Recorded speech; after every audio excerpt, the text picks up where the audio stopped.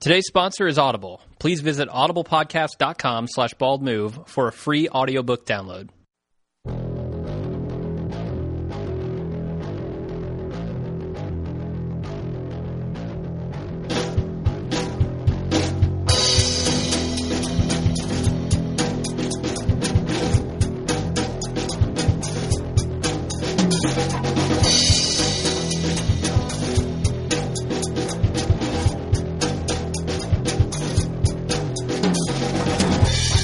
Welcome to The Walking Dead, the officially unofficial podcast for The Walking Dead and AMC. I'm Jim. And I'm Aaron. And this week we're covering Season 3, Episode 10, titled Home.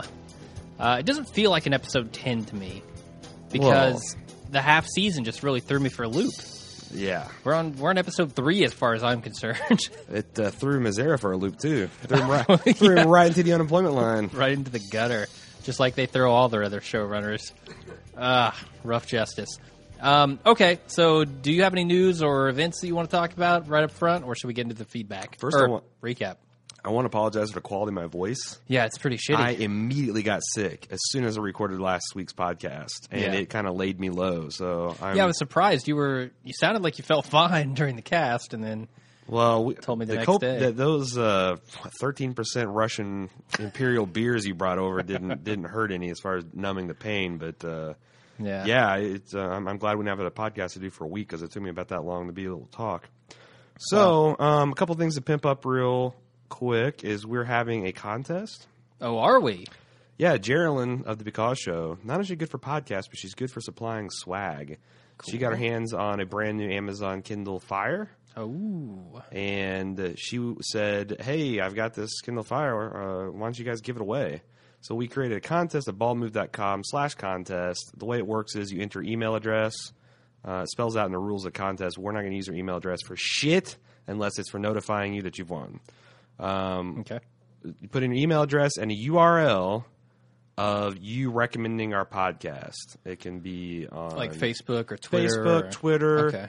A forum site that you like. I don't really care. Please make it legit, because if you do win, we're going to verify it. If you do post to social media site like Google Plus or Facebook, make sure that post is public. Because, again, if we can't verify it, we're not going to give you a $200 thingamajig. Yeah. But, yeah, it's cool. So we're trying to try this new kind of guerrilla marketing style. Okay. You can enter as many as as often as you'd like, so long as they're unique submissions. Okay. And good luck. Also, why don't you pimp the intro music? I think you've forgotten that for a couple weeks now. Yeah, I always forget that. It's my brother's band. It's called My Stereana. You can find all of their music at mystereanamusic.com. It's good stuff, man. I mean, we had them write up this intro custom for us, and it's, I don't know, pretty indicative of what they write. Yeah. Yeah, and they're actually smashing on the indie scene. I know that they've been like dominating they've had their fans. Red Rooster Radio. They've been controlling that thing. They've been making that shit run. Yeah. So congratulations. So if you'd like them, go over and vote for them over there. I'm sure they would appreciate that. They would, yeah. Okay, let's get into the recap. This episode was interesting. Mm-hmm.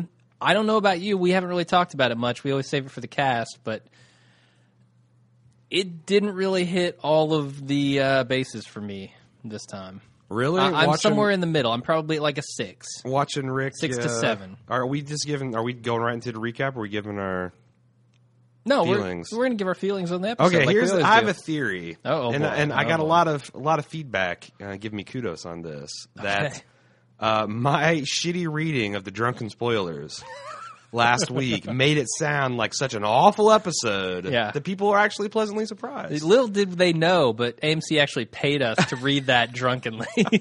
I found myself in the same boat. I'm going to give it a solid 7. I really liked the scene between Merle and Daryl, for example. There were a couple of standout scenes, yeah. Yeah. I really liked anything involving Herschel. Mm-hmm. Mm-hmm. Yeah, I mean, I'll give credit where it's due later on in the episode, but for sure. Yeah, I was totally digging this episode. Okay. Rebounded after last week's Suckfest, and I think the other thing is like you get used to some of the show's craziness. Like you do. Like 3 or 4 times they've had Rick be batshit crazy. Mm-hmm. like lead paint chip eating crazy, and I'm just kind of getting used to it. It's like what I said on Sunday. It's like boiling a frog in water. You just slowly turn up the heat, and he doesn't even know it. They're just slowly turning up the ridiculousness, and they're like, compare this to the pilot. Oh, compare this. And you'd be like, what the fuck is going on? But yeah, compare this to even some of the stuff at the beginning of Season 3 I thought was really strong. Yeah, Season 3A was strong. Season 3B, the jury's kind of still out on. But. Yeah, it's not bad. It's just not as strong as the other stuff I've seen. Yeah. And we have a lot of listeners who disagree with us. No. Completely. A lot of them were really on board with this, especially once it got to the end with the battle scene at the prison. I mean, yes, that was awesome. In some ways, it was awesome. In some ways, it was kind of bullshit. We'll talk about all that when we get to it. Yeah. But, let's go. People refusing to use the scopes on their rifles. Tell me about it. Or even aim. Yeah. In Maggie's case. Okay, let's get into the recap. Yep. It starts off with Rick spotting Lori standing over the graves of all the people that have died in this prison. And he goes down to meet her. And when he gets there, she disappears. But she reappears on the outside of the fence. So, of course, Rick, being crazy, goes out there to meet her. As far as and ghosts Michonne go, is just watching, right? As far as ghosts go, she's a vengeful spirit, man. She's luring him further outside the prison. Definitely, yeah. Yeah. So this is interesting because this is not...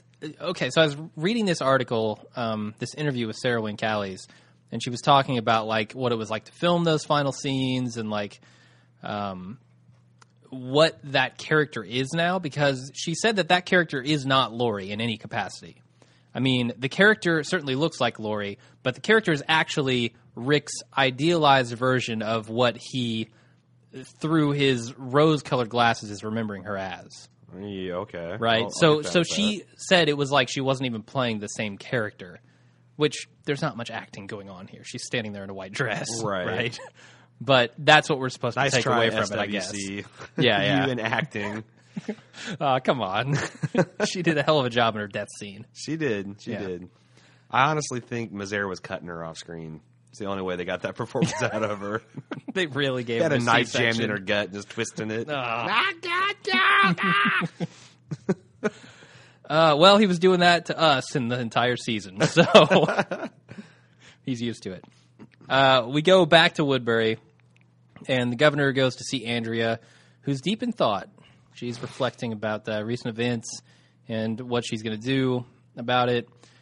He tells Andrea that she should lead the people temporarily while he gets his shit together, essentially. Because, I mean, he's admitting here, right, that he's not capable of leading these people anymore.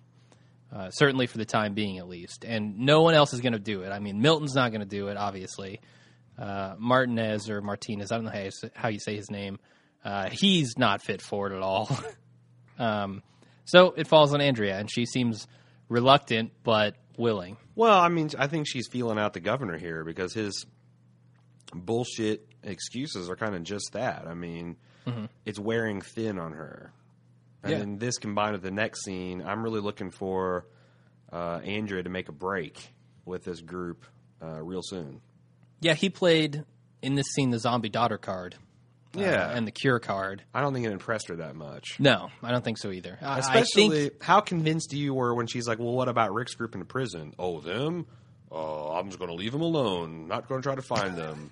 You're not going to. You're not going to attack. Oh, what would that get us? That's just try. I mean, come on. It's not going to get me my eye back. Right. Yeah. Yeah, I don't buy that for a second. The other thing I don't buy is what they're trying to set up with this bullshit gate out front. They've got 4 dudes with machine guns standing up there watching out on this one side of the town, right? And 1 girl. Well, she wasn't in this shot. Oh, okay. She's guarding later, yeah. Am I supposed to believe that the rest of the wall surrounding the city is impenetrable, or that there are an equal number of people lining the entire wall around the town? I'd say you got probably double up the gate because that's the obvious entry point. That's what I'm saying. So why are more people... So more people should technically be guarding the other areas which aren't as heavily secured. No, why would the gate is the easiest way to get in the city because it's actually an entrance. So why wouldn't you guard that heavily? Okay, I see what you're saying. But Is there like a stone wall around this town? No, I don't know, because I want to say that at some point, Or a the billion governor's- tires. The governor's got like 19 thugs Okay. roundabout. Does he? How did you I don't know, calculate that number popped in my head. Okay. Kind of like Lori popped into Rick's vision. Well, he's got 18 I'm going to now. go with it. Yeah. Well, he's lost a lot. I mean, Yeah, a yeah. lot. So he might be down to. I mean, how many guys do you think he took on that National Guard mission? National Guard mission. Yeah, when he to wiped them those out. soldiers. Yeah, Maybe like 10. There were like 6 or at least 6. Yeah, I was Yeah. thinking like 6 to 10. And Probably. taking on the Rick mission, it seemed like they just had 4. Yeah, Him, yeah. 2 other dudes, Well, and Martinez. like 4 or 5 of them got killed in Rick's raid on the city. Oh, and the dude So- up in the tower. Yeah, So the dude in the tower got. he got log ganked jammed. too. I mean, honestly, Rick's group is making out better. Yeah, they're going to win the war of attrition, right? Seems like it. I mean, Because if all they're doing is taking out Axel, the guy who can't even use a gun, right, they're not doing very good. Axel's not really a loss. No. He's less of a loss than Carol is, because Carol can presumably fire a weapon. Yeah, Carol's competent, and I've actually kind of grown to like her over the last season. Yeah. Anyway, so that's that. Andrea's definitely not happy with the governor right now, which is good to see. It's good that she's not back to her old normal Andrea self, Right. being totally oblivious to everything. Right. My question here is, how much of this governor's speech, like saying "we need you," is genuine? Like, do you think he feels something for Andrea, or is he just trying to manipulate her into staying and helping him with the town? I don't know. I honestly can't tell? read it. It was tough for me too. I mean, so I do feel like most of it's genuine because of all of the loss that he's sustained, right? I mean, he lost his entire family. He's now losing the town. He probably doesn't want to lose the one thing that's been good to him over the past month. This is true, and also he's got some kind of weird connection to her through his wife somehow, his ex-wife, Oh, kind of looking like her? his widowed wife. Yeah. yeah. I mean, I guess there's that, but I mean, I never knew how much he cared of her other than a wife surrogate for him, because I don't know, he had those steady stream of women he was pounding. Yeah. Not that that's a replacement for a real relationship, but he doesn't seem like the relationship type. Well, he reminds me of the dude from the last episode of Girls. He's lost his wife, and now he's just pounding it out. Oh, gotcha. Try to replace her. Okay, moving on. While they're hunting, Daryl is trying to convince Merle to go back to the prison with him. That doesn't really work. What happens here? I think it's just a short scene with them talking about, like, trying to find food and stuff, right? Well, and I think I got the impression that, number one, Merle's a world-class spitter. Oh, definitely, yeah. Both of the Dixons are. Number two is Merle's afraid. He's Yes. honestly afraid about going back to that prison and dealing. I mean, he now knows something about Rick's group that he didn't before. They're badasses. They're Yeah. commandos. Uh-huh. And Also, that's not the only thing he's afraid of. He's also afraid of losing his brother, because we see later when Daryl finally says, "Fuck this, I'm going back," yeah. he goes with him, regardless of the danger that he's going to find at the and prison. that's the other thing. Like when the governor rolled up tough on Merle last season, and scolded him for getting his fight with Poindexter. Yeah. I really got the opinion that Merle don't want to be out alone. Yeah. In this, nobody, even a tough son of a bitch like him. So it's Yeah. like, if Daryl left him and he couldn't go back to the prison, Mm-hmm. he's kind of fucked, and he knows it. I get the opinion, based on this episode and some of the back and forth between Daryl and Merle, that Merle is not as much of a badass as he pretends to be. Uh-huh. I mean, yes, when he's with a group of elite commandos, sure, he can do a little bit to help out. But when he's on his own, he's not going to be able to do that. And there's specifically a line, it's in one of these scenes where they're in the woods and talking, and Merle seems almost like jealous. I think it's when they go to the bridge and they're both talking about like where the water is and what lake or what river this is. And Daryl is the one who correctly calls it. And that just shows to me that Merle is not as good at this as he might think he is. Or at least he's maybe rusty. Yeah, maybe rusty. I don't know. I mean, he's been in that town for a while and just following the governor. So, moving on. Glenn and Carl are planning what to do about the governor. And Glenn declares that they're staying and begins delivering orders. This is kind of where they're drawing chalk outlines on Sure. on the floor of the prison Battle there. lines I have like been this. drawn. I like to see Glenn back to his StarCraft days, you know? I like to see him planning out tactics and Yeah, that was planning a missions. thing we haven't seen in several seasons. since season 1. Yeah, right? he was the well bait guy in season 2, and Yeah, I getting hated with, that Glenn. Getting with Maggie's side boob, but I mean, we okay. lost this side. That's a of better him. Glenn. That's a better look for him. Yeah. But man, I tell you what, fucking Michonne, Tell me about it. can't she get a? I mean, really, this is how you want to portray her, Yep. Let's have her on the podcast. Michonne. As a matter of fact, she's here. Come on in, Yeah, Michonne. Critics have leveled that your character is poorly written and uses glowering silence in place of dialogue. How do you respond? Good point. Compelling. yeah. Compelling. Also, So she does have a line here, right? Heads in the fish tanks. He's like a lunatic.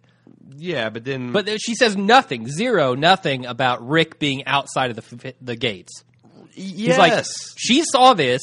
Everyone on needs to lookout. know this. He's on a sign on lookout, which we find out later, and she's Insane. not saying anything. In fact, when Glenn's like, "Hey, are you with me on this plan to fuck over the governor?" She's like rolling her eyes and like, And whatever. then just gives a okay. nod, yeah.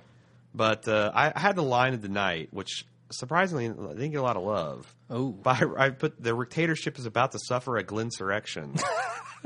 That's a good line, man. That's strong. I got 4 likes on that shit. That is strong. I was hurt. I was hurt, people. You'll probably get more now. They'll go back, they'll look at the feed and Yeah. say, oh, yeah, that was a good I don't line. want your pity likes.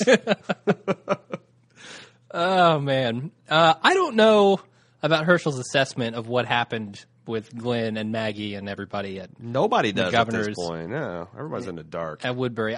He just he says, hey, you went out there and you got your ass kicked. Well, they were ambushed and not expecting it. This time they would be expecting it. Like Glenn might actually have a chance of getting into the town and killing the governor, especially with the help of Michonne.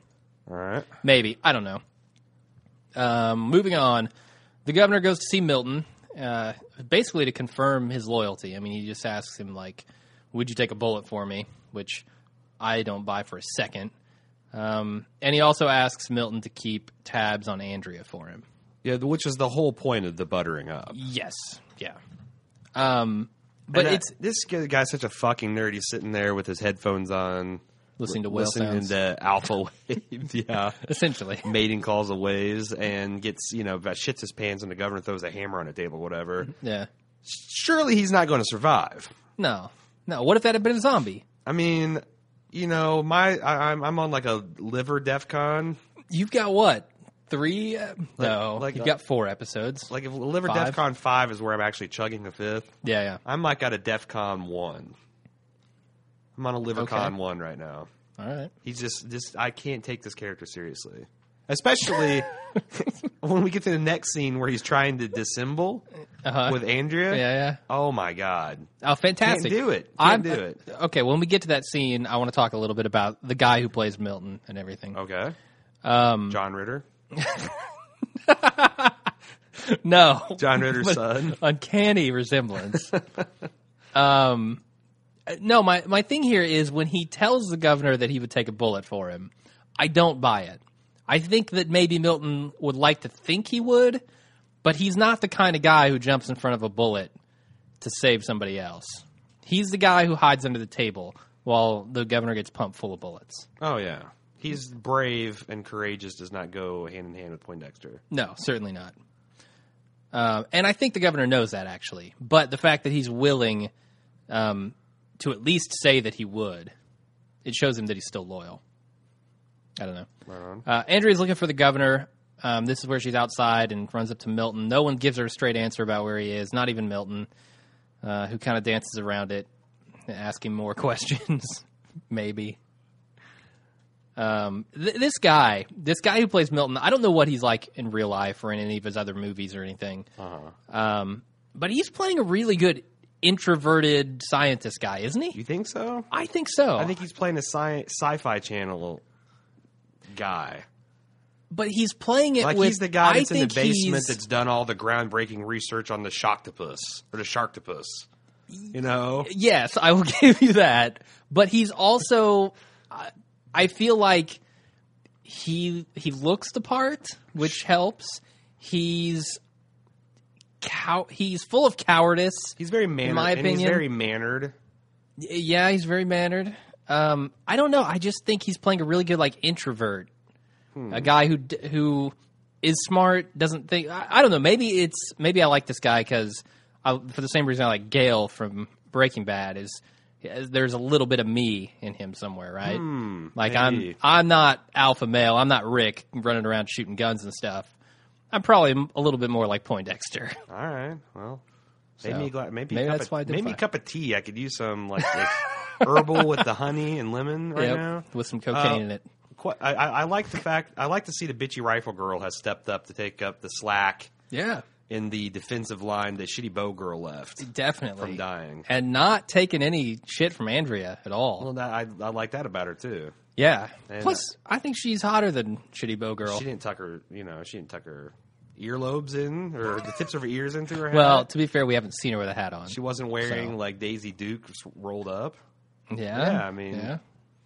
All right. She's classier. right. A lot classier than Shitty A Bow little Girl. classier. Speaking of classy, what did you think about the advertisement, which was right before or after the scene about the Walking Dead in black and white? Oh, That they're okay. making a big deal about. Yeah. So I was going to talk about this at the end, but let's do it. Okay. I actually like it. I think Are they just doing Okay, the first season? Because season 2, I just don't think is going to work in black and white. once they get to tell us the frogs, it's all over. You can't show season 1 ever again. Tell us the in Turner its Classic entirety. Movies. Colorize this shit. Oh man. Wouldn't it be awesome? So here's what I think they're doing. I think they're doing a little bit of an homage to Night of the Living Dead, kind of the granddaddy of all the zombie flicks. So that's why I do like it. I also see it as AMC just wants to run their biggest hit show over and over and over again as much as they can. So that's kind of the ploy there. Now, it would be funny if they did this black and white one and then they did... Do you remember the 90s version of Night of the Living Dead? If they did a colorized, like a badly colorized version of the black and white version of Walking Dead, I think that would be awesome. And they would kind of earn points again from me. Well, I mean, I guess what their thought is they can't go wrong running reruns, and if they do something Exactly. with a little bit of the homage factor, that they're going to, Yep. rake in the big bucks. I mean, it might work. Are you going to watch it? No. No, me either. I can watch it right now. I can just go to my TV saturation 0, and there you go. Yeah, I mean, if I... Are they going to do anything but that? Or are they actually going to make it any kind of a process? I couldn't tell. I think they're just going black and white. Oh, all right. Well, interesting. They little should stuff. badly dub it. I think they should go all out with stuff like that. That would be awesome. That costs money. As I Yeah, fair enough. As I pointed out, it doesn't cost any money to decolorize something. True. So All right. Well, let's move on. Glenn gets back from scouting the backside of the building, or the backside of the prison, rather, which has been overrun with walkers once again. They thought they cleared that out, but nope. He's leaving to take Maggie on a mission, but this is where they kind of get into a blow up about what happened with the governor. She's pissed about it. What was your takeaway from their exchange here? Because at first it seemed weird to me. well, I mean, it's hard for me to understand exactly why Maggie's upset. I asked my girlfriend, and she Yep. said she thought it was because Glenn was acting so angry. And making it all about him and not really being, he's more involved in his own anger and his own sense of vengeance than kind of worrying about her and even what happened and all that. That kind of jives with what I remember from that scene. Natalie Kay wrote and said she thought the writers were trying to show classic responses to what she went through. She's possibly angry and lashing out because often women feel like they brought the assault on themselves, not because they did, but because we were brought up to not provoke such an attack, by crossing your legs, covering up, behave ladylike. So when sexual assault happens, immediately you start asking yourself what you did wrong. Again, not because you did anything wrong. Your logic and all your modern woman lessons yell at you that you didn't do anything, but your emotional side still feels like you did something wrong.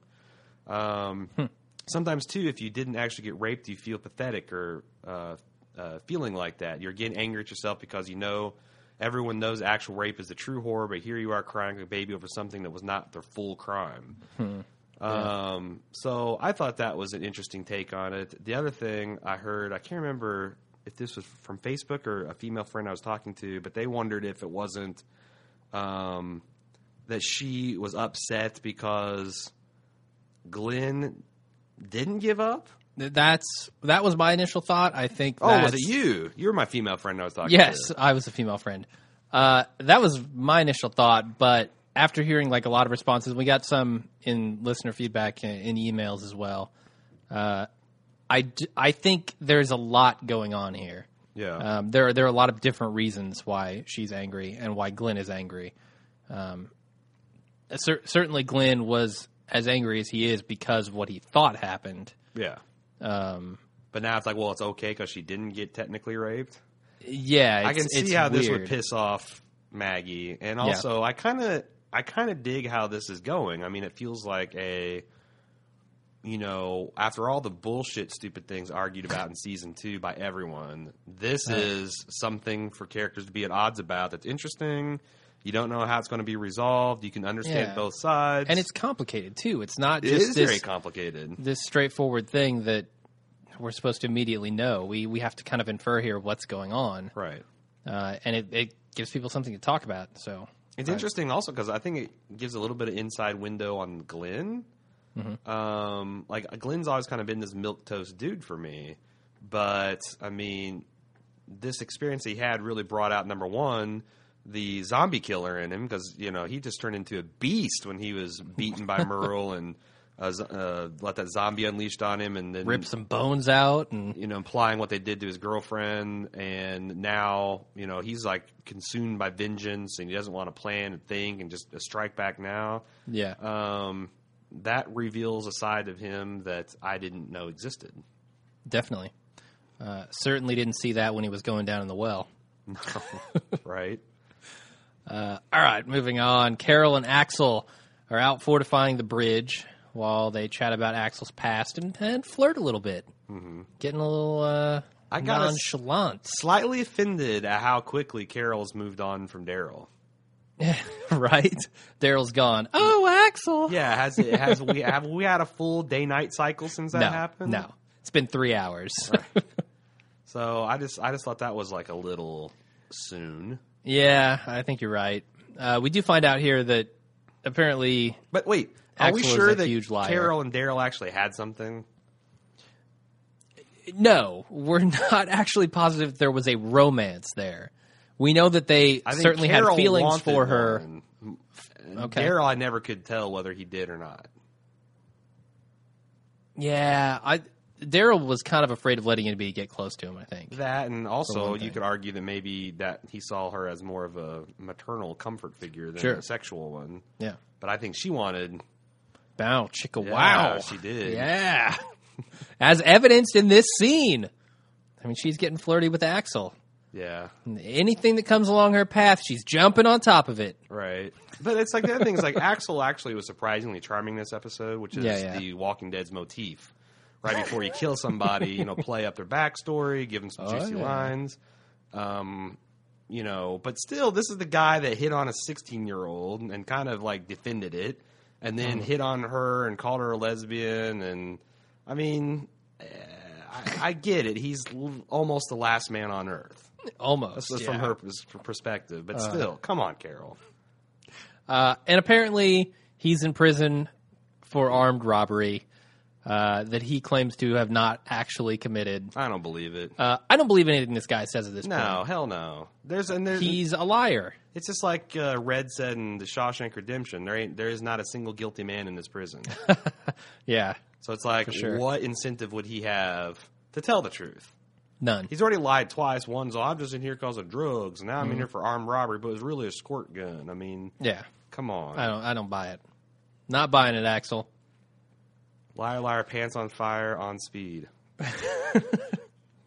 I especially don't buy it because I think I was listening to another podcast today where they were talking about Lou Temple, who's the guy who plays him, and what he. No, I was reading an interview with Lou Temple, and he said that basically he was playing this character very close to the vest.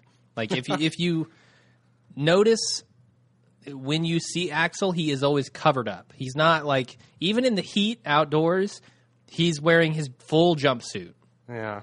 And he says that's because the tattoo that shows on his neck was not the only tattoo that he was going to have. And there were going to be a lot of things you learned about Axel later on. Did they not tell him their plans? Like, this seems like that's bullshit. what I'm wondering. Now, I don't know if that's like what the actor had in his head before he even knew that he was going to get axed this episode, or if they, like, the show legitimately had other plans for him. Well, and you never beyond know. That, I mean, then just changed him. Some actors get way into the method thing. Like, for example, Walton Goggins. Yeah. Did you read an interview with him where I think it was a Terry Gross interview on NPR, because he has the swastika tattoos and a lot of racist tattoos on him for Justified. Yeah. And in season 1, he would go out in public with cut off sleeves to have lunch and stuff with the makeup on to feel people's reactions and to hear that, because, he's not famous enough that people would be like, oh, Walton Goggins, Yeah. And he's like, super uncomfortable. And I bet. But that helped him kind of get into Boyd's skin. Wow. So now this guy is no Walton Goggins, and he's this isn't Boyd Crowder. Although, for a role. Crossover time, he was in this week's episode of Justified. He was. Yes, so, he was. freaking cool there. Yeah. No, but you know what I'm saying? But so you're it's right, like, yeah. I don't know how much of this is just him trying to make something out of nothing, because, hell, he only lasted 2 episodes past Oscar. Yeah. And the Oscar dude was not that thrilled about the way he went out. So, we'll see. Ah, boy. Anyway. Daryl and Merle are back in the woods. They're arguing about which river they found, and they hear a baby crying. Mm-hmm. And they spot a family being attacked by walkers on a bridge. Daryl moves in to save them. And once they're safe, Merle starts to look through the stuff, but Daryl stops him and lets the family leave. Mm-hmm. It's kind of a long sequence here with a battle in between. And the kill of the week. Oh, God, the zombie kill of the week. When Daryl stabs the one with the arrow, the crossbow bolt, right? No, hell no. He took that one zombie tailgating. Fuck yeah, that was amazing. The amount of blood that came out of that zombie head was disgusting. Yeah. Deliciously disgusting. There are some bad edits in this, because did you notice, like, every inch of Daryl's hands were covered in blood when he slammed the tailgate. Yeah. But then when he brought his hands up to shoot the crossbow, the next scene, clean. Nice. Yeah, well. Maybe he had some KFC wet wipes. Sure. He's the fastest wipe in the West. Southwest. Southeast. Whatever. Yeah, good stuff. So this is where the sign at the end says Yellow Jacket Creek, and we talked about that already. Right. But really cool stuff from Daryl here, showing once again that he is still a badass. We haven't seen that from him in a little while. And we got a freaking awesome scene here. He's pretty badass in the finale episode. But yeah. The half-season finale? Yeah, I take your meaning. Well, we should see him be badass. We should see him be badass in every episode, we should. Honestly. There should just be the 10 minutes of Daryl section of Walking Dead. Oh, boy. Okay, moving on. After saving the family, Merle and Daryl have a blowout over what just happened and things that have happened in their past. Apparently, fantastic scene. Yeah, this was a great scene because we get so few of these scenes with Daryl, right? There is so little emotion actually coming from Daryl that when you combine it with the fact that he's got Ken here and they're dealing with deep-seated family issues, it's pretty impressive. Not only that, but he put Merle on his ass. Like this rapid fire, just whipped around. Look, I went back, you weren't there. And I didn't cut that hand off, you did. And way before we got on the roof, you asked for it because you're a simple-minded piece of shit. Yeah. Boom. Conversation over. Basically, Merle had nothing left to do but to try to like smack him around, which is, you kind of got from previous flashbacks as his go-to move. And then I guess he sees where Daryl's daddy beat him, like he was beat. Yeah. This is the part this is the part of spoiler recap that I completely butchered and didn't understand what was going on because reading that felt very flat and lifeless. Yes. This was awesome. Yeah, it was like, and then Daryl hits the ground, and then his shirt's ripped off, and then Merle looks at him. And he sees the scars are the same as his. I'm like, what? Yeah. So, no, Merle didn't even know that Daryl was abused, apparently. Yeah, but I think Daryl... I buy that. The acting was so? good here. It was genuine. My take on that, because Daryl kind of like called him on it, and Merle's like, that might have been your fantasy, but you had to know you left this, and you knew why you left, and you left me was a younger version of you. What the hell did you think was going to happen? Sure. So he could have probably guessed what was going to happen. I don't think he ever saw it happen. No. Sure. So, yeah, maybe he was deluding himself a little bit to think, if I just leave, my brother will be fine. But it broke Merle down. I mean, he's not exactly reduced to tears, but... Damn near. Especially when he said, I can't go back. Yeah. Hell of a performance from Michael Rooker. Yeah. I love watching Michael Rooker perform. Yeah. He is incredible. Yeah. Even when he's being a total asshole. Yeah. And yeah. Oh, yeah. And Daryl's parting shot is like, even though I'm the one walking away, it's going to be you leaving me again. Yep. Fantastic, stuff, man. Oh, God. I mean... Best scene of the episode, in my opinion. By far. Yeah. By far. Okay. Glenn's heading out to secure the back of the prison, and he's taking the car. And Herschel kind of questions him about what he's doing, why he's trying to be the leader, why he's so angry, all sorts of stuff coming from Herschel here. And while Herschel's out there, he spots Rick outside the fence. Mm-hmm. Doesn't go down there yet because he's got to really soak in the fact that Michonne didn't say a damn word about this. I got to say, I lost a little faith in Carl's lookout skills during the scene because Herschel goes out there and immediately sees Rick roaming around. Carl has presumably been out there for hours. Hasn't seen his dad. Yeah, but he's kind of like, Rick's gone in and out of the brush. I mean, when we next see Rick, he's like, I don't know. Yeah. Herschel just got lucky, I guess. Maybe. Yeah. Plus, wasn't Beth standing by? Oh, well, yeah. Distraction. Who could blame him? He's 12 years old. Is he 12 anymore? I think he's older than that now. Yeah, I think he's 35. He will be next season.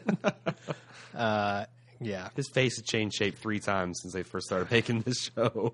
I feel like I should throw in the obligatory Lost reference, but I won't. Yeah. We go back inside the prison, and we get a short scene with Beth trying to cheer up Maggie with little baby ass kicker. Yeah, I actually was impressed right in her with arms. the way Beth handed off Judith there. It wasn't half bad. Yeah? Wasn't like a freak horror show that her holding him was last week. She Joe Montana that shit. I did put in my notes, like, that's Rich, her showing how to hold a baby. Yeah. Yeah.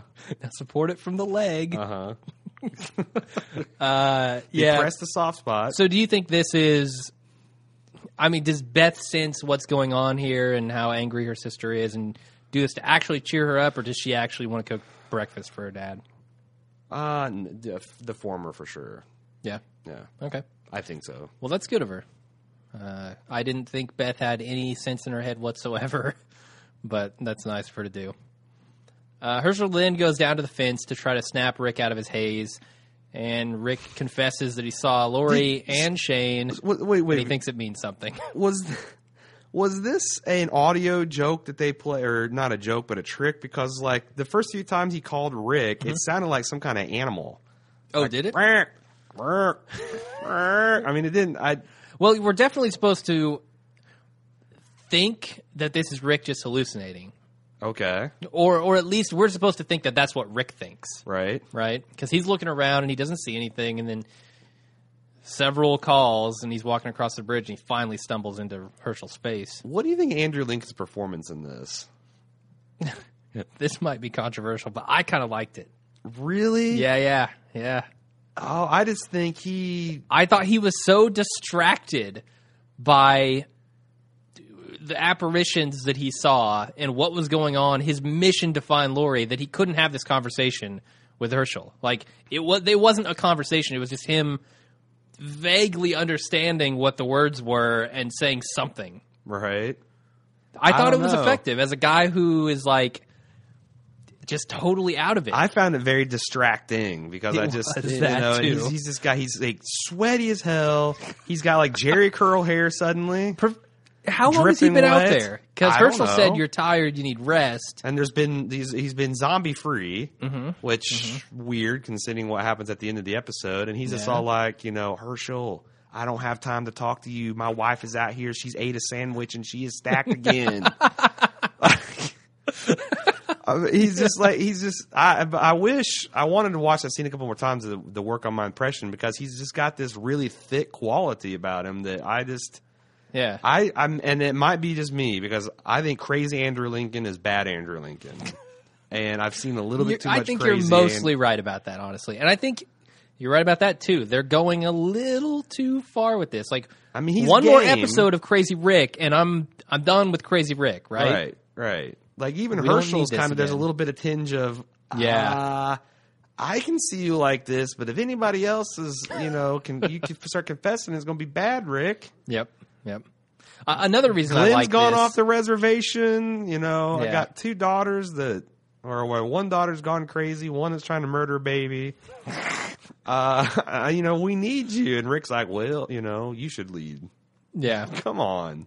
I do kind of like Rick being out of commission here for at least temporarily, so that other people can have a chance to shine, right? I mean, he's like the center of the show most of the time. I want to see Glenn take a shot at leading this. I want to see Beth take a shot at leading this group. Sure, but there's got to be better ways to get him out of commission than I have him agree. being a lunatic. But I'm trying to look on the bright side here. All right.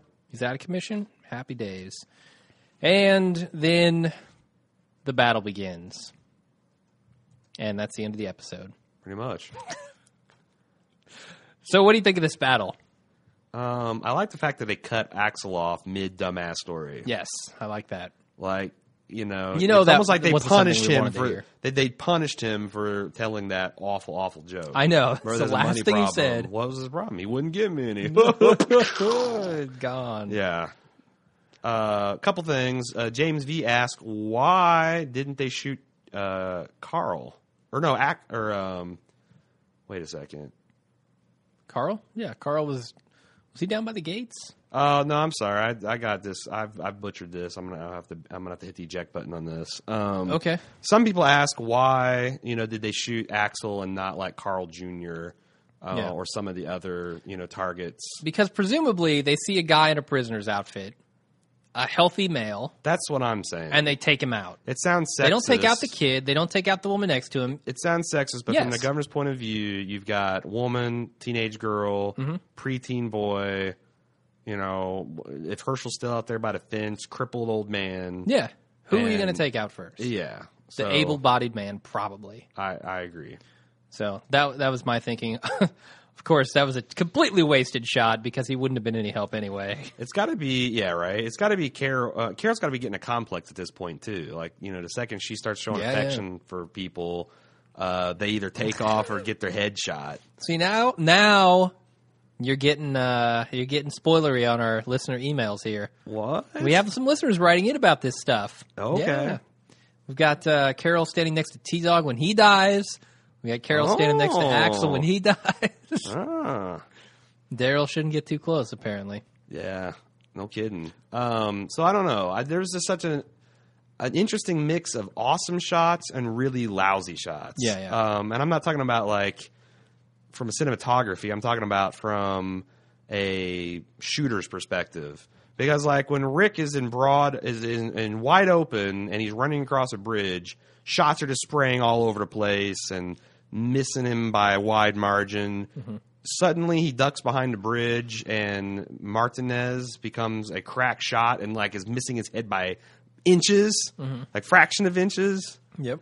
I mean, I don't know. It gets worse too because once the Woodbury people are gone, they all become crack shots again. Right. I mean, they can take out a zombie, no problem. It's Yeah. the guilt that they feel taking out And a the human. governor is just standing and wide Yes. open. That annoyed me the most. I mean, he's not even aiming. He's not even shooting at anything. He's shooting into the air randomly. Right. Right? I mean, he's got that thing cocked to the side. He's just firing from Well, his hip. he's just doing because he's getting his gun off. Yes. Which, okay, fine. But that seems like just the amount of ammo these people are going through. Yeah. I mean, it's just amazing. And the governor's just pissing it away like it's going out of style. I presume that the governor has a lot of ammo because he has been raiding National Guard trucks and things like that. He's got a lot of ammo. Yeah, but it's not like they're making any more. Fair enough. They could. And Rick's group doesn't have that much ammo. Unless they have a cache of weapons in the prison. I thought that that was one of the things they said, that there wasn't, there's medical supplies and all that, but there wasn't much in the way of. Oh, maybe. I mean, they had that riot gear. Yeah, Glenn was wearing the blood. some. Yeah. Mm-hmm. So I don't know. What do you think about the Walker wagon? the effectiveness of hiding behind a filing cabinet when someone is shooting an automatic weapon at you? It's not very, but I thought the same thing when they're setting up those little flimsy metal tables against things. Yeah. Like, that's not going Or to car help. doors. That's the one thing that gets me is bullets go through so much more than you'd think. Right. They just don't show that in the movies. No. I mean, engine block, take cover behind Yeah. that. But car door, not going to do much. Yeah. Oh, well. Yeah, so the zombie van, what'd you think of that? It seems... So what is the governor's plan here? His plan is to burn them out with zombies. But it seems like I don't know. It seems like he had them in a really bad spot, and he could have pressed of his vantage, but he just decides to, run. Yeah. Like that was his grand strategy. I'm gonna run down this fence, and I'm going to unleash 15 walkers And hope they can't deal with them. smile like an idiot, and leave. I don't know. It didn't make a lot of good logical sense. Who was driving the car? Who was driving the van wearing all the armor? Oh, it was definitely Andrea. No, I don't know. It was definitely a woman, though. It seemed like a woman. I feel like it's Bitchy Rifle Girl. You think so? Yeah. Could have been. She seemed capable of running like that. Yeah, she's capable of stonewalling Andrea. Yeah. I don't know about this plan, honestly. I think their plan was foiled at least a little bit by Rick being outside the fence. Well, I don't think they expected that at all. I thought they did a bad job of, that would have made perfect sense if Yeah. Rick had been able to flank them. Mm-hmm. And I guess, thank God, Rick had a psychotic break, or else, he probably been walking around the courtyard and gotten taken out right off the bat. So, yay for Rick being crazy. But, I felt like that would have been, and I thought that was the angle they were going to take, that Rick was going to be able to flank him. And then, because, knowing the spoilers like we did, then the Dixon brothers show up, and that would have routed them. Yeah. But no, the governor's like, this is going so awesome. Yeah. Let's let them sit and Roll stew out. on this before. Yeah. I don't know. It didn't make much sense. All right, that's the end of the episode. Real quick. I was just zombie thinking kill real of the quick, week, though, yeah? that actually the governor might have given them a more defensible position, because they've got effectively a walker moat now. That is giant They should just fence, leave 'em, yeah. courtyard full of walkers, and then it's nice secured area where there's still plenty of room to move and whatnot. There won't be... Even if they were confined to just the prison itself. Yeah. I mean, you'd have to wait a long time to wait them out. Right. Honestly, if I was Rick's group, I'd have looked into getting the walkers herded into the runs. The space between the two fences. Oh, yeah. Yeah, that'd have been... I mean, that's like a super effective deterrent. Yeah, create a real zombie mode. Yeah. Nice. Dig a big trench down there. And I right tell you into what, also I noticed that it seems like we're sponsored by Dodge this year, Are we? because they found a brand new fucking big ass quad cab Hemi powered Dodge that they're driving around. All right. When a Hyundai whatever Hyundai's gone, huh? So no, what is it? What's the Sonata? Is that what it is? Well, they got Sonoma? that, but what's the Shanemobile? Shane Mobile. I don't remember the model. Sorrento? That's a Kia. Yeah, that's key. Anyway, That's a personal arrogance thing. Fuck it. Anyway, All right, zombie kill of the week. Obviously, Daryl with the hatchback. the Gatecrasher. God, that was amazing. That was awesome. Idiot survivor of the week. I'm going to give it to Michonne for being a silent statue the entire episode. Wow, you had to work extra hard, Michonne, to beat out Rick. I 'Cause you did. can't get much more dumbass than. But I give Rick a break chasing because visions outside. he's psychotic. But he knows he's psychotic. Oh, good point. That's the other thing. It's like yeah, he's like, when he's talking with Herschel. I mean, he's like, yeah, I know she's not real. Well, But I got to find her. Then are you crazy or not? All right. Rick takes it. Idiot Survivor of the Week. Oh, I just talked you out of it? You did, yeah. Wow. Rick takes it. Because if he didn't know he was psychotic, fair enough. He sounds like John Nash out of A Beautiful Mind, except for he was like 80 Yeah. years old and had a lifetime of electroshock therapy and medication Yep. helping him out. I mean, I don't think you're that lucid if you're having a psychotic break. Maybe our non-expert expert will weigh in on that. Non-expert expert? Yeah, from last season, the guy that says, I'm no expert, I'm just a neurologist from... Oh, yeah. Gotcha. Right. I'm no professional. Yeah. All right. Do we have some stuff to do before we get to listener feedback? We do have a little bit of promo stuff. I want to remind everybody for the contest, baldmove.com/contest. You can read all the official rules there. I think it's running until mid-March, so you got a little bit of time, but don't wait. We also have, sponsors by Audible.com this week. Man, you butchered that. Sorry. Blame it on your voice. I will blame it on my voice. But, we do appreciate them. They help keep the podcast free. It's always nice when they sponsor us. I'm actually a fan of their product. That new Whisper Sync that they've got. Awesome. I've been talking about it ever since you mentioned it, but it's really awesome. You get one of their audio books, and if you got a Kindle, you can keep the devices synchronized, so you can read at home, you can listen on the road, and it all keeps track of where you're at. You don't get lost. They got over 100,000 titles. I was going to make a recommendation. On vacation a couple weeks ago, I'm a big fan of John Green, local Indianapolis native. He's big into nerd culture. He's the Don't Forget to Be Awesome guy. He's the Crash Course World History. Yeah, that stuff. That series is good. And I found out while I was down there that he's also an author. And I read his book, The Fault of Our Stars, it's actually young adult fiction. Oh, it's fiction? I would assume it was a history book. No, honestly. it's fiction, Okay. and I found it really, really good. It's like if you like the Hunger Games, but without violence. But it's got that kind of like smart, female protagonist, and late teenagers being smart. I think you would enjoy it, and they have that unabridged copy. And I think you had a recommendation as well. Yeah, I got a better recommendation. Oh, for a little bit more appropriate? A little bit more appropriate. Than a teen romance novel? I would definitely... This is an audiobook that I listened to probably 5 years ago, and I don't know if Audible was even a thing back then, but they've got it on Audible. Two versions. It's called World War Z, and it's really, really good audiobook because it's narrated by tons of people. Do you have it up on your screen over there? No, I know shut it down. Mark Hamill is one of them. John Turturro. Rob Reiner is one of them. John Turturro is one of them. Just a ton of really good characters / voice actors portraying all these different parts from around the globe, talking about what it was like when the zombie apocalypse hit. Like what happened and how we fought them and how fast things fell and just everything you'd want to know. Like if you read the Zombie Survival Guide by Max Brooks, then this is kind of like the story that happens behind the scene, or that's kind of like the logistics of it. This is kind of like the fiction of it. Sure. And it's really good. The voices are incredible. And the best part, if you go to audiblepodcast.com/baldmove, you can sign up and get a free audiobook. Yeah, you can so check it either out for one of free. those. You can check them out. If you don't like it, cancel. You don't pay nothing. Nada. Sweet. Zip. So thanks to Audible for that. We are part of the Bald Move Network. To complete our promo little circle here, you can find all of our content, our TV coverage.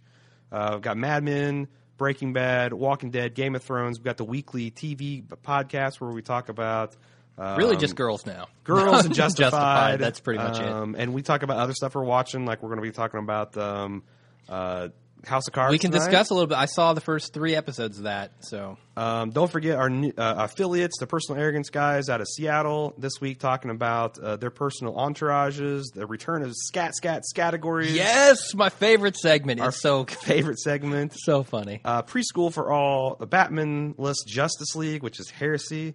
Also, the Because Show, who has a Sibian update. I'll say no more. They talk about the Lay's Chips flavor finalists and introducing a new snapback service so you can use Amy's quick wint to get Yeah, revenge she's got a logo and everything. on people. Oh, really? Up on They're doing it up Facebook. right? Yeah. Finally, if you like Downton Abbey, give Kelly and Tom on Up Yours Downstairs, newest affiliate, Yeah. covering all things Downton.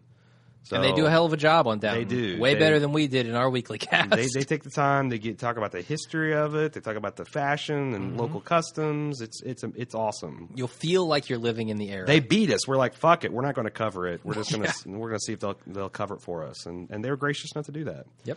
So we always appreciate reviews and ratings on iTunes. It's the single biggest thing you can do to drive traffic to our cast and help us grow the network, and we appreciate you doing that. And last but not least, use our Amazon affiliate link if you're buying stuff off Amazon at amazon.baldmove.com, or you can click on the banner at the top of our website.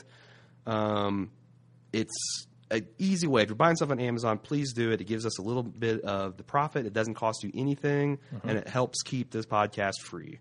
So everyone that does that, we appreciate it. And that's all of my whoring. All right. We're ready for feedbacking. Yeah, let's get to the feedback. We start off this week with Juan T. And I apologize to everybody who I had to cut this week. Lots of emails. And we have another bona fide spoiler section this time. Oh. I forgot maybe to kind of just talk. as drunken as last time. I forgot to talk that up last week because, usually I say it's like, hey, we got mega spoilers, but, I'm going to say it again. These spoilers are, there's always a chance they could be wrong, but they've been right like astonishingly amount of the time. And it's basically a synopsis of the episode. Yeah, you also have to think 10 minutes into it, nothing's going to make sense. Mm-hmm. So really, if you just skip 10 minutes in, you'll be fine with the rest of it. All right, Juan T says, I have a theory about Ghost Lori.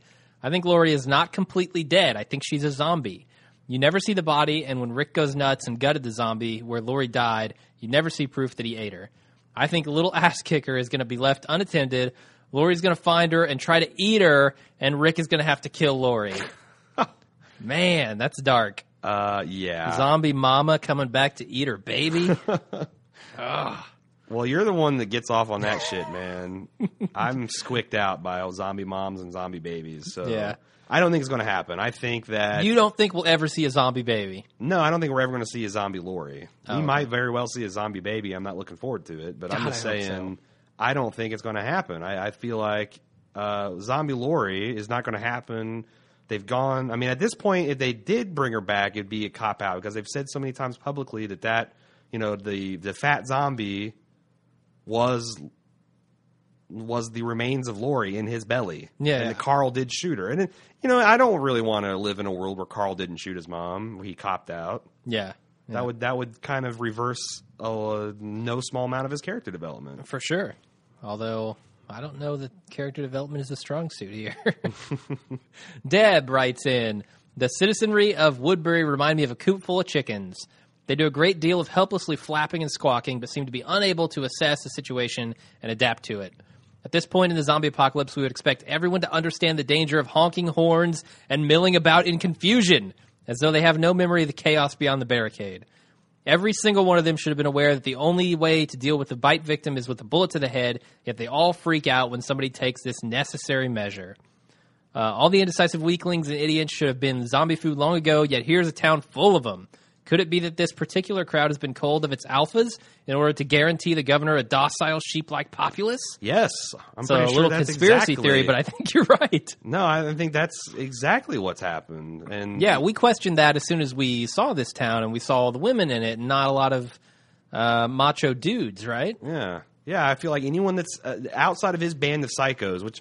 Yeah. I wonder how he decides I'm going to let this guy live. There's clearly a picking process because when Michonne came in and Andrea came in, he picked. Yeah. So it's like, I think he culls out the strong and keeps the weak-minded and the weak, and he's got his little muscle, and he kind of rules that place like a tyrant king. Spot on, Deb.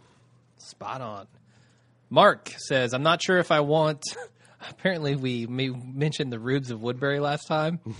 He says, I'm not sure if I want Rubes of Woodbury to be the title of the next Mumford & Sons album or a Will Ferrell movie.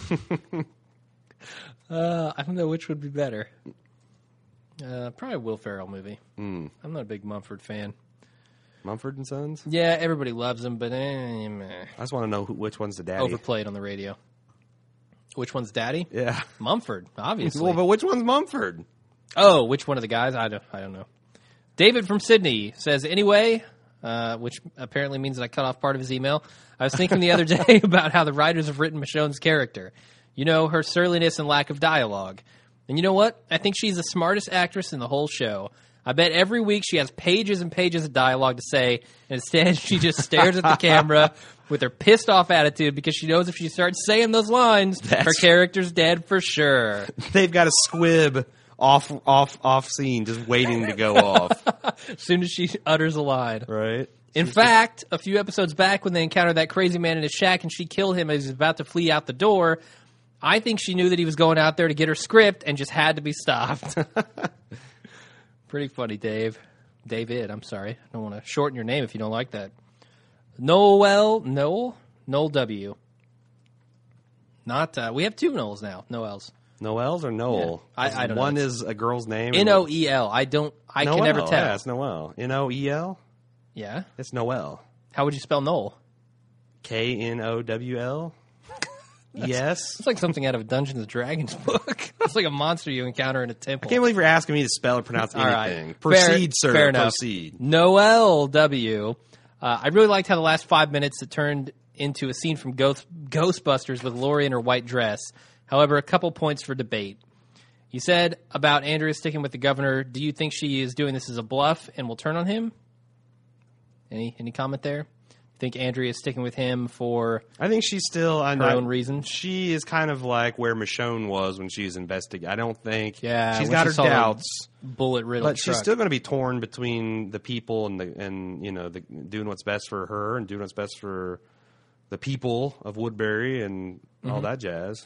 For sure. You also mentioned about the roadblock in the car when Glenn smashed the walker's head in. That's where they were coming back from Woodbury and they got to the truck. I'm pretty sure Rick said to Glenn, get the brakes. So I'm guessing this is their own roadblock to stop people coming in?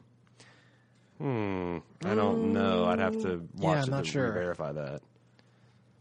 You know, there's another one like the fucking bridge. The bridge in the middle of nowhere was congested, jam-packed. The Hispanic, the Latino family got hung up at. There was like a...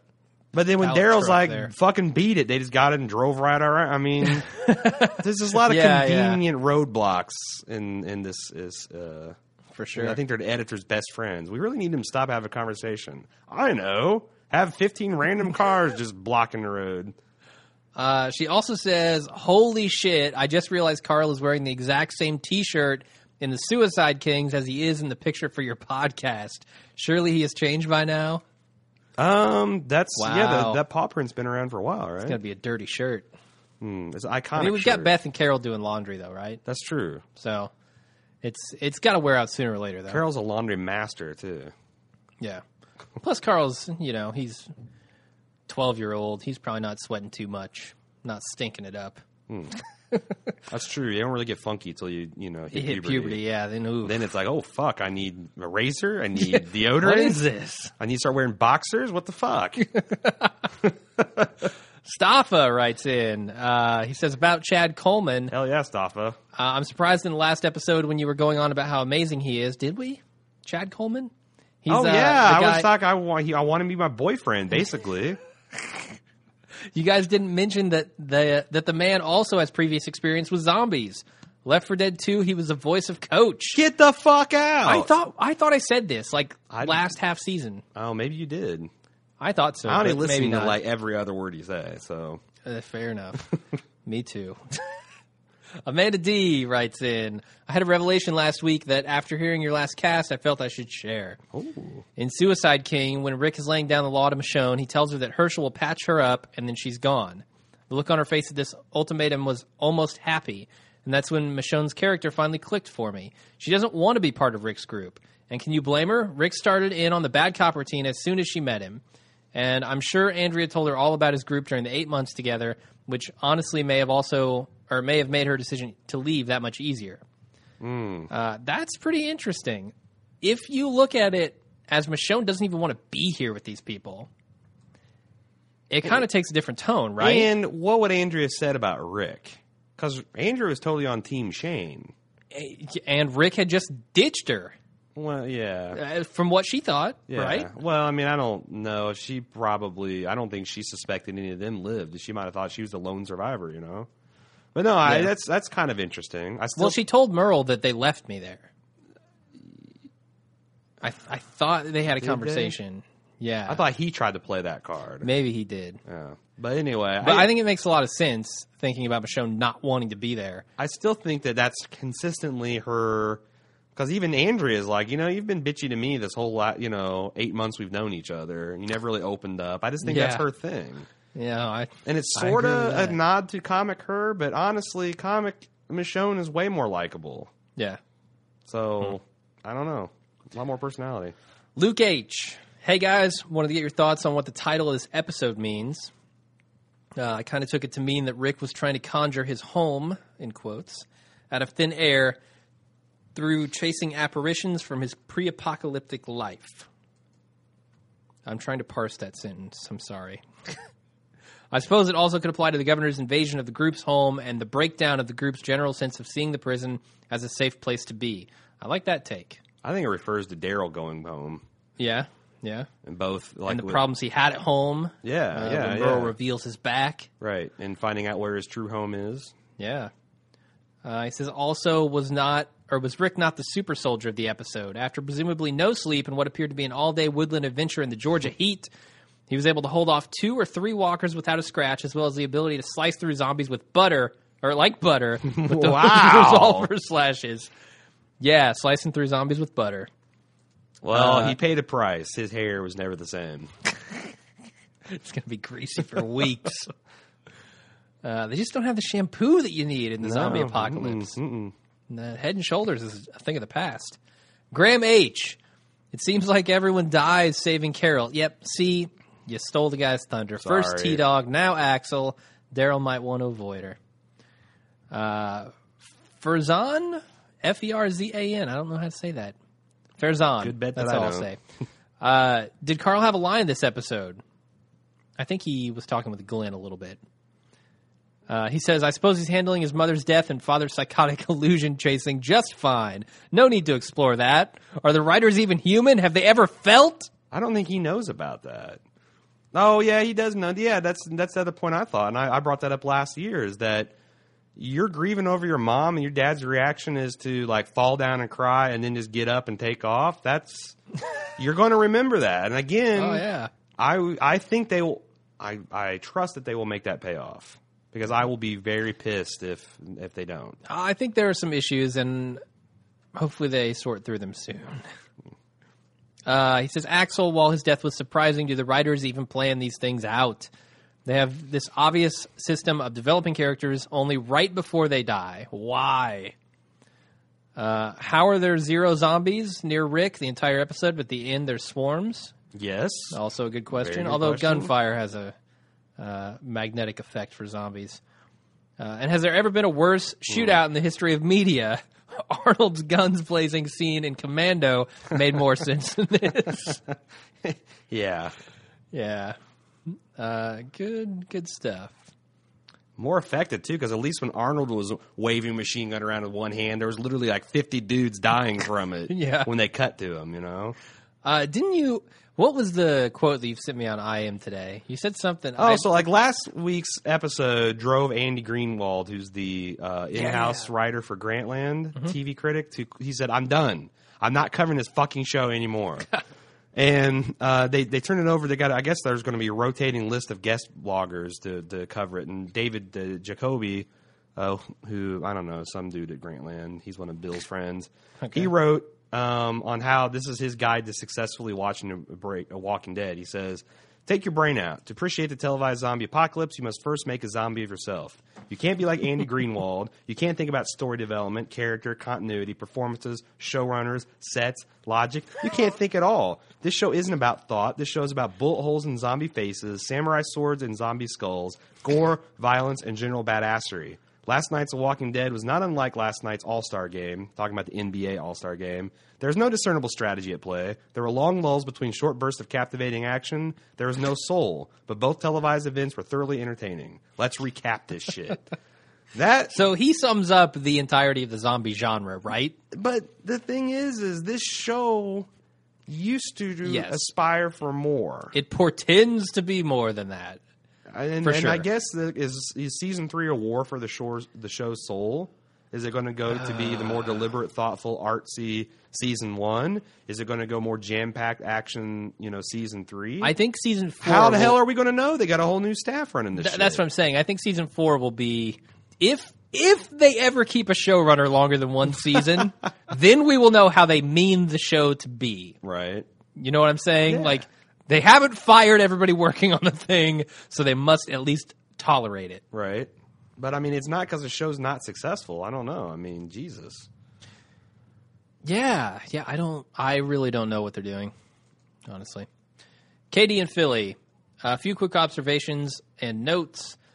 Giving Michonne the easiest bit of personality and depth was a pretty significant payoff. If she continues to creep out of her shell in the backstretch here, I might be able to overlook her annoying reticence in the first 9 episodes. I was going to ask you. I was going to say running. I mean, she was badass running around in the field with that katana. But she's always badass. I mean, she's been chopping zombies since day one. Yeah, but that was a nice long, 7 samurai take of her slicing and dicing. Yeah. Oh, and I like the camera. How it was just felt like it was struggling to keep up with her. Yes. It was very cool. They do, when they're not being lazy and cheap about it, do up action right. I got to say, there are some lazy and cheap things about this show as well. I mean, we talked about the smoke and daggers scene last time. This time, that wall in front of Woodbury felt very cheesy to me. Sure.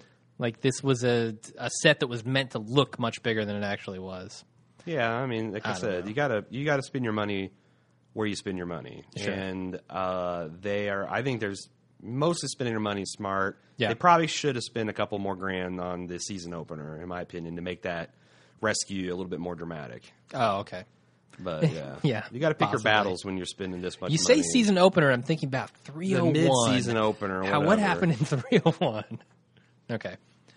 Shitty Bow Girl has been replaced by a snarling, backless shirt lady who certainly has no love for Andrea. She's got no back. Really? I didn't know. No, I think she had a back to her shirt. It was Okay. just like flesh tone. Oh, okay. I was sad that we didn't get to see more of the Woodbury mob. They cracked my shit up last week. Yeah, I do kind of like to see the Woodbury people just floundering around. Right. And just in their station wagons. We want out of this place of relative plenty. We had Yeah. ice last week and now a person died. What the fuck? Also, she says, did you see Stone Cold Carl's face in that gunfight? He makes Clint Eastwood look skittish. Yeah. He's Bringing the thunder. I'm impressed with that kid. Daniel W. Not Daniel W.B., not the professional podcast critic. When Myrtle mentions to Daryl that he tried to kill that Chinese guy, Daryl corrects him and says that Glenn is Korean. Myrtle responds with whatever. In the season 1 episode, Vatos, Daryl calls Glenn Chinese. Glenn corrects him and says he's Korean. Daryl responds with whatever. Ah. Pretty good callback. Very nice. Very nice. He goes on to say this conversation and callback shows how far Daryl has come without Myrtle's influence and shows how Myrtle has not changed. Great episode, but at this point, Andrea could drink a bottle of drain cleaner and I would not care. I love to hate Myrtle, but Andrea is not well written and I don't care about her anymore. Fair enough. Tyler from the UK. I've been looking for an episode to top The Walking Dead's pilot for a long time now. No. Did Home do that? No. I was going to say, what the fuck? I'm calling it into a cast. Was it a great episode? Yes. The scenes we got between Daryl and Myrtle were well handled. Herschel made every scene he was in brilliant, including Rick's breakdown. Michonne finally took some steps towards being a team player, and the final scene at the prison was one of the best in Walking Dead history. The only real problem I had was where the hell did Tyrese go? Yeah. So we didn't discuss that at all. Like, Tyrese just fell off the map. Right. That would have been another good way to reintroduce him to get group the governor if, out. If, Yeah. if that group had come in at the same time, the Dixon boys, and made some kind of sacrifice. Could have integrated him Not into the group, literally. too. Yeah. Oh, well. Pimby says, maybe you guys can also address an interesting point I picked up in an interview with David Morrissey. It says he is signed on with a 5-year contract. Is this normal for Walking Dead cast members just to be taken out at any point, or does this allude to him surviving this season? You did the briefest of research. I did a little bit of research, and I came to the conclusion that for a series regular, someone that gets, millions of dollars. The title sequence credit that you get, it's a 5-year deal, is kind of like standard. Yeah, and they may or may not kill you off before then. There's Right. nothing set in stone, but Right. But yeah, I mean, and that makes sense. I mean, they do a lot of stupid things just for contract. The reason that they're considering this one season instead of 2 separate seasons is to make the contracts and the budget work. So they play creative games like that all the time. yeah. Aaron in Hawaii says, I noticed this on my second viewing of The Walking Dead home. When Merle rips Daryl's shirt away and we can see a scarred back, the tattoos on Daryl's back are on the right. But a few seconds later, as Daryl is walking away from Merle, we see his tattoos have switched sides and now are on the left. I rewound just to make sure that he didn't have tattoos on both sides of his back, but nope, just one side. Yeah, sometimes in editing they'll flip shots, Yeah.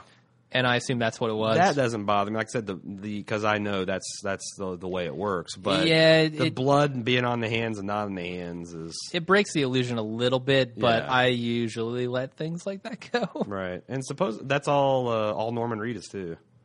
I found out those are his real tattoos. Oh, yeah. He Yeah. doesn't have any special show tattoos. I thought you meant that body. That is also all Norman Reedus. Ryan from SLC. I guess I might have been under the influence of very low expectations after listening to your drunk spoilers last week, You're welcome. because I was expecting this episode to be a hot mess. But I have to say there was something about this episode that really, really worked for me, minus the weird exchange between Maggie and Glenn. I thought that was good. I can't quite put my finger on it, but there was a moodiness and tension that really kept me hooked on this episode. Yeah, minus, for me, all the parts with Rick, I thought this was a great not a great, this is a solid episode. Yeah, I certainly And the don't scene think it's between Merle and Daryl was just awesome. I'm actually very invested to see what he ends up doing, because honestly, it's going to be hard for... I would assume Merle this was like a plan of the governor's all along, maybe. to get Merle into the camp, into the prison. But now it's like, Merle resisting going back. It seems it could be very hard for him to go back to the governor and screw over his brother and all these people at this point now, too. Yeah, but imagine how much damage they could probably do to the governor with Merle's help. I mean, what does he know? He knows that he everything could about tell the city them? and That's the what weak I'm spots saying. and, So they've got a he valuable likes to asset get drunk here. and stoned at night when they're supposed to be on guard duty. Yep. I assume he'll play that card at some point. He's got to if he wants to stay in this group. So you think? Do you think Merle's arc is going to be one of redemption this season, where boy, he that's a dies leap. in some kind of noble sacrifice? I mean, or do you think he's going to be integrated into the crew, or do you think he's going to? My prediction is he'll be Betray them. reluctantly integrated into this group. And he'll be on for here on out. Because Michael Rooker is too good of an actor not to be in this show. I discount that possibility. I'm just hoping. All right, fair enough. I like him too. So Yeah. All right, Sheil, who says that he is not a girl. We must have called him a girl last time. I thought Sunday's episode was very good. I've heard criticism about how slow the story went until the last 10 minutes, but I thought it helped the story and was well acted. Okay, so the story in the episode and also the story overall he's talking about. However, how could Rick's group let Tyrese and his crew go? They kicked them out because Rick went Looney Tunes? Somebody should have said, stay in this room over here until he calms down because we fucking need you guys. But just to let them go because their leader is acting totally out of character does not make sense. Yeah, I'm surprised Herschel didn't have more to do with that. Although it was kind of panicked at the moment. It was like, Rick is off the fucking rails and he's got a gun. yeah, Like, you need to go. But seriously, where do you think those guys went? I don't know. They probably just ran away from the prison. And they've got to come back. Yeah. They have to come back. Clearly, But when is the key. yeah. Anthony B., have either of you watched, I don't know how to say the name of the show, The Borgias? The Bourgeois. Is it Bourgeois? Is that how you say no, that? no, I know. It's Borg- that's the one about. Borgias. It's got doesn't it got Jeremy Irons in it? Borgias. Yeah, it's some. I don't know. I know what show you're talking about. It's Yeah, I don't know how to say it. He says it's one of his favorite shows. It probably doesn't have a strong enough audience podcast on it. Just wanted to know if you guys had an opinion. Do you have any opinion? I have an opinion. I haven't seen any of it. There's so. we were briefly talking about being worried about what we would cast about when Breaking Bad rotates off because it's the last season. But man, I keep hearing lots of love for a lot of different shows, and The Americans just came out, and everybody's got a lot of buzz about that. So I definitely want to get through House of Cards before anything else, because I'm 3 episodes in now, so why not just keep going? I polished that off this weekend. 10 hours? That's one day of watching. I can do that. Yeah, you can power through it. Polish it off in a weekend. Okay, that's it, man. Cool. We're done with the feedback. We've got to go to the outro, which you kind of already did. No. If you want to send us more feedback and just drown us. No, don't drown us. Just I'm doing the feedback now. Aaron doesn't care if you drown us. Do so at watchingdead@baldmove.com. You can like me on facebook.com/baldmove and follow Jim on twitter.com @baldmove. As a matter of fact, we live don't Facebook, do any of that we other live stuff. tweet. Just follow me on Twitter, because I'm 600 followers behind Aaron at this point, and I'm doing all the work for this show now. Yeah, right. You should have been live tweeting every Aaron week. just shows up with a grip of whiskey. That's all he does. I didn't even do that. I just got a beer. New Belgium snow day. Not too many days left to drink a winter ale, so I'm trying to polish them all off. And last but not least, tell a friend. That's actually should go in the promotion section. But whatever. Yeah. We're friends. The people who made it this far, we're all friends. So tell a friend. And next time we have a meetup, we'll let you know. So you can come meet us and actually be our friends. Yeah. We got super duper spoilers coming up after the spoiler music. All right. And that's it. So until next time, when we're back with 311, I'm Jim. And I'm Aaron.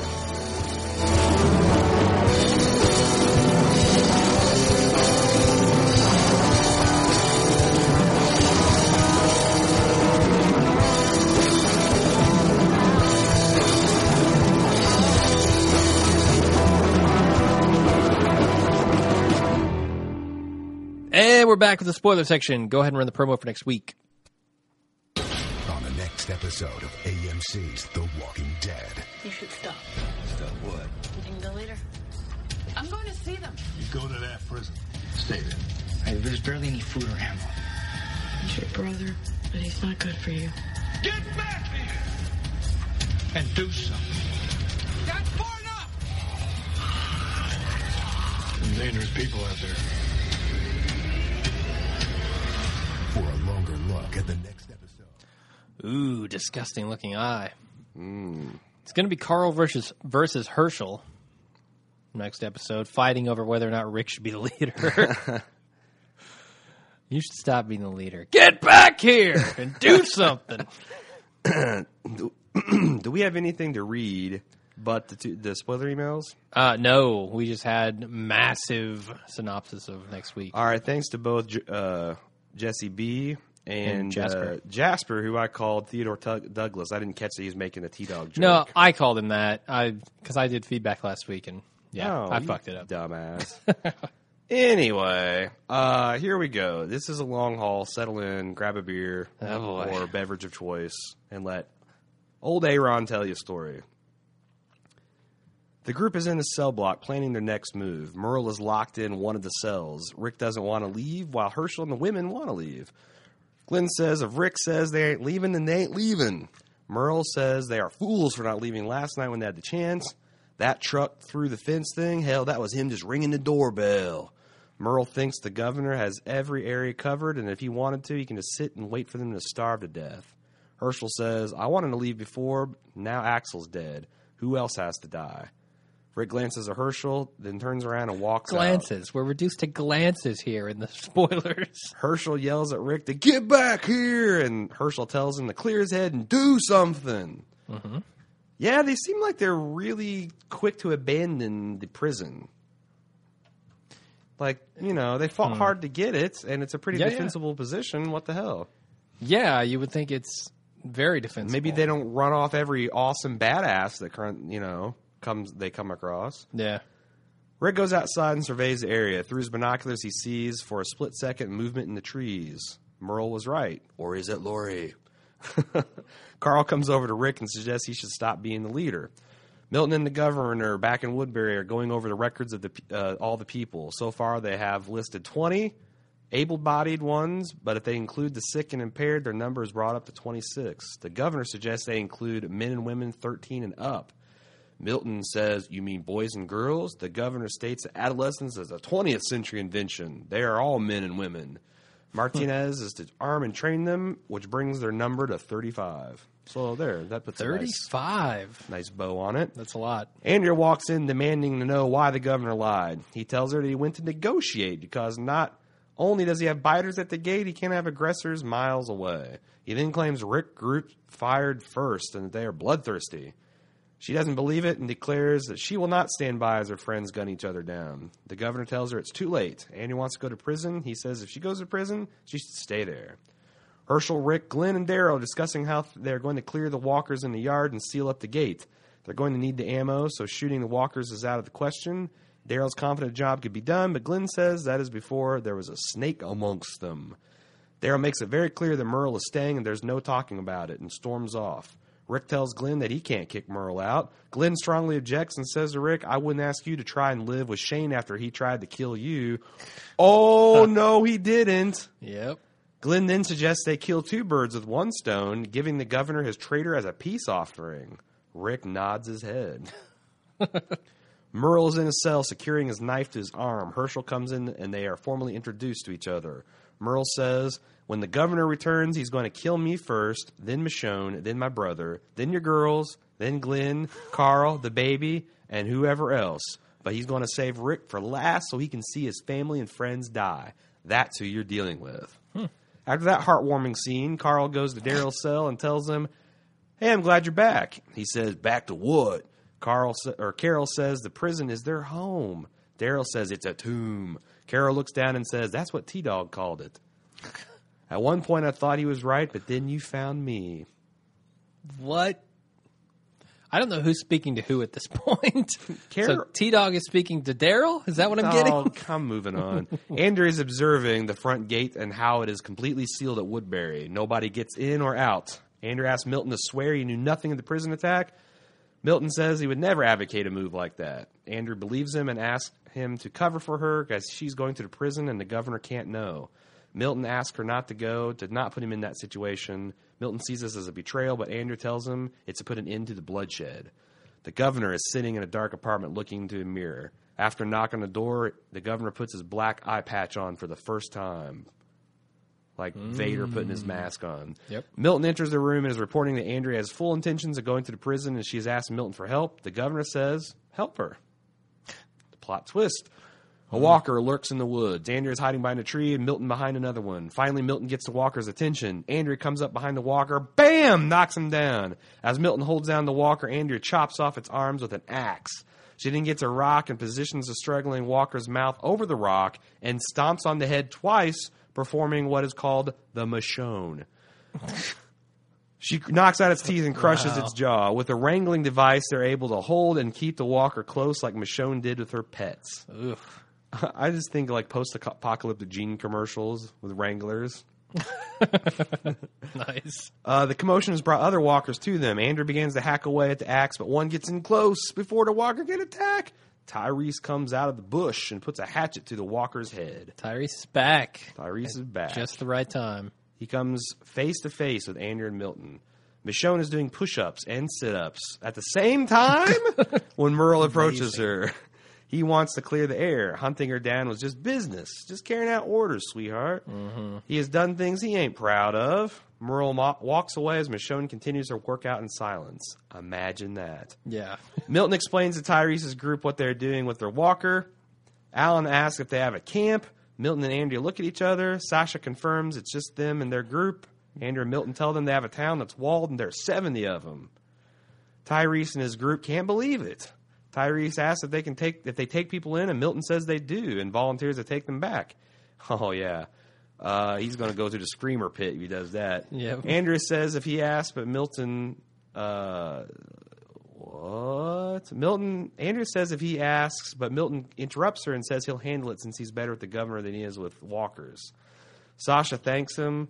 Tyrese asks where Andrea is going if she needs any help. Andrea says she's fine and leaves. Andrea and her walker approaches the prison. Carl and Maggie are in the tower lookout when she sees somebody. Maggie looks and recognizes Andrea. She tells Carl to get Rick and the others. The group comes running out. Rick, Daryl, and Merle taking an almost military formation.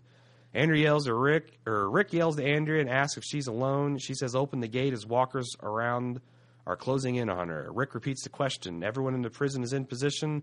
Weapons drawn. Andrew screams for Rick to open the fucking gate. Except for Shredder doesn't say fucking. No, probably not. They let her in, but quickly subdue her. Rick frisks her and repeats his question. Andrew, shocked by his treatment of her, says she is. She is stripped of her bag and weapons. Rick coldly tells her, welcome back. So this kind of subtly feeds into the governor's story. That, Rick and his friends are a bunch of fucking hotheads. Yeah. Inside the prison, Andrew and Carol hug. Carol says after Andrew saved her, she thought she died. Andrew's shocked to see Herschel on one leg. She looks around and asks, where's Shane? No one answers. Lori. Herschel explains she had a girl. She didn't survive. They all had a fiesta.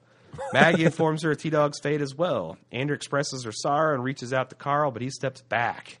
Andrew asks if they live in the prison, and she would like to see it. Rick will not allow it.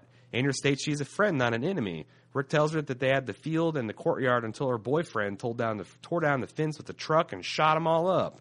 Andrew tells him that the governor told her Rick shot first. Rick calls him a liar. Rick calls her a liar.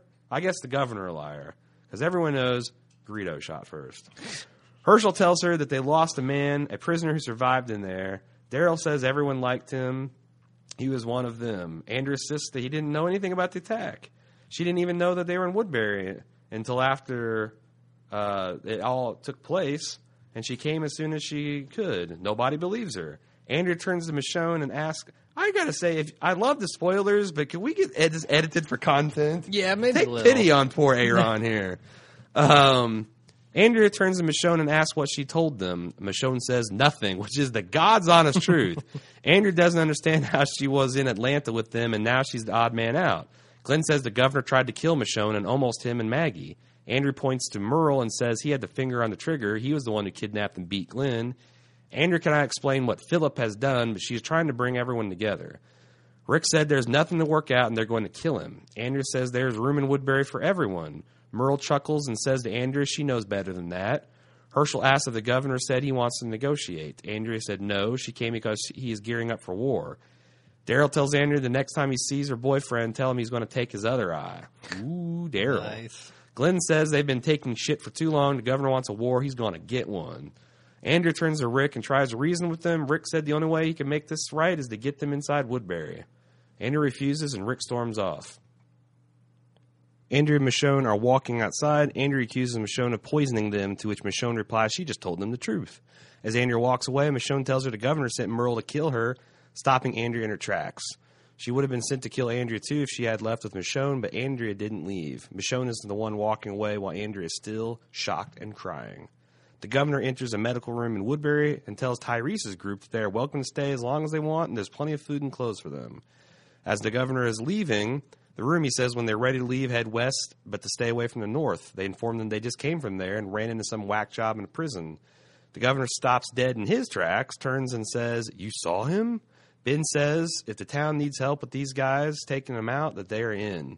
The governor insists that he cannot ask for them to fight his fight, but Tyrese says they cannot go out there when anything can happen. They will do what they have to earn their keep in town. Carol and Andrea are talking. Carol brings up how Andrea has to do something about the governor. Carol suggests to Andrea she goes back in town, sleep with the governor, give him the best night of his life when his guard is down and he's sleeping to end this. Andrea doesn't know what to say. Glenn pulls into the courtyard with a car for Andrea. She asks Rick if they can spare the car, and he says, yeah, it's just a Hyundai. She nods goodbye to everyone and gets in the car. Rick walks over to the car and gives Andrea her weapons back and tells her to be careful. Andrea returns to Woodbury and walks into the governor's dark apartment where he's sitting in his chair listening to music. She tells him that she went to the prison. They are broken, living in terrible conditions. The governor asks why she came back. Andrea looks down. The governor stands up and walks over to Andrea, caressing her face, and tells her, because you belong here. She looks at him, and they kiss. Rick's group is sitting in the cell block together in silence as Rick paces back and forth holding Judith. Beth breaks the silence with song. Doodlebug. Yeah. Guaranteed. Daryl, Herschel, and Rick whisper in a conversation. Daryl asks what they should do about the governor, and Rick replies that they meet him head on. Rick's going to go on a run tomorrow. Daryl volunteers to go with him, but Rick says to stay and keep tabs on Merle. Rick tells Daryl he's glad he's back, but if Merle continues to cause problems, it is on you, Daryl. Rick is going to take Michonne and Carl. Ooh, Carl gets the nod. Andrea wakes up and gets out of the governor's bed while he remains sleeping. She walks over to her pants and takes out a knife. She slowly makes her way to the sleeping governor and puts a knife close to his neck. He remains sleeping. She stares at him for a few seconds. Then she puts the knife down and walks away from the sleeping governor to the window and stares out at the moonlight. Could have ended it. Could have ended it all right there. Yep. All the bloodshed, just like you were talking about, Andrea. Yep. Boo. Boo on Andrea. All right, that was super long. Well, we'll try to edit it down a little bit when we get to spoilers next time. Yeah, I don't think we need. good. I don't know. I'd like to hear feedback on it. Do people like the blow by Mega Blow, or are they looking for something a little bit lighter, or exactly what are they looking for? in Imagine the it was spoiler funnier section? last week when we were drunk. Well, the outline was funnier too. Yeah. I just thought anyway. I don't know. You had some glances in here. Like, really, So- do we need to know about glances? Yeah. So what do we? And I actually edited down a little bit anyway. What do we think about this? I actually think it's going to put an interesting spin on Michonne. It's going to put an interesting About spin on Tyrese. Andrea's dilemma.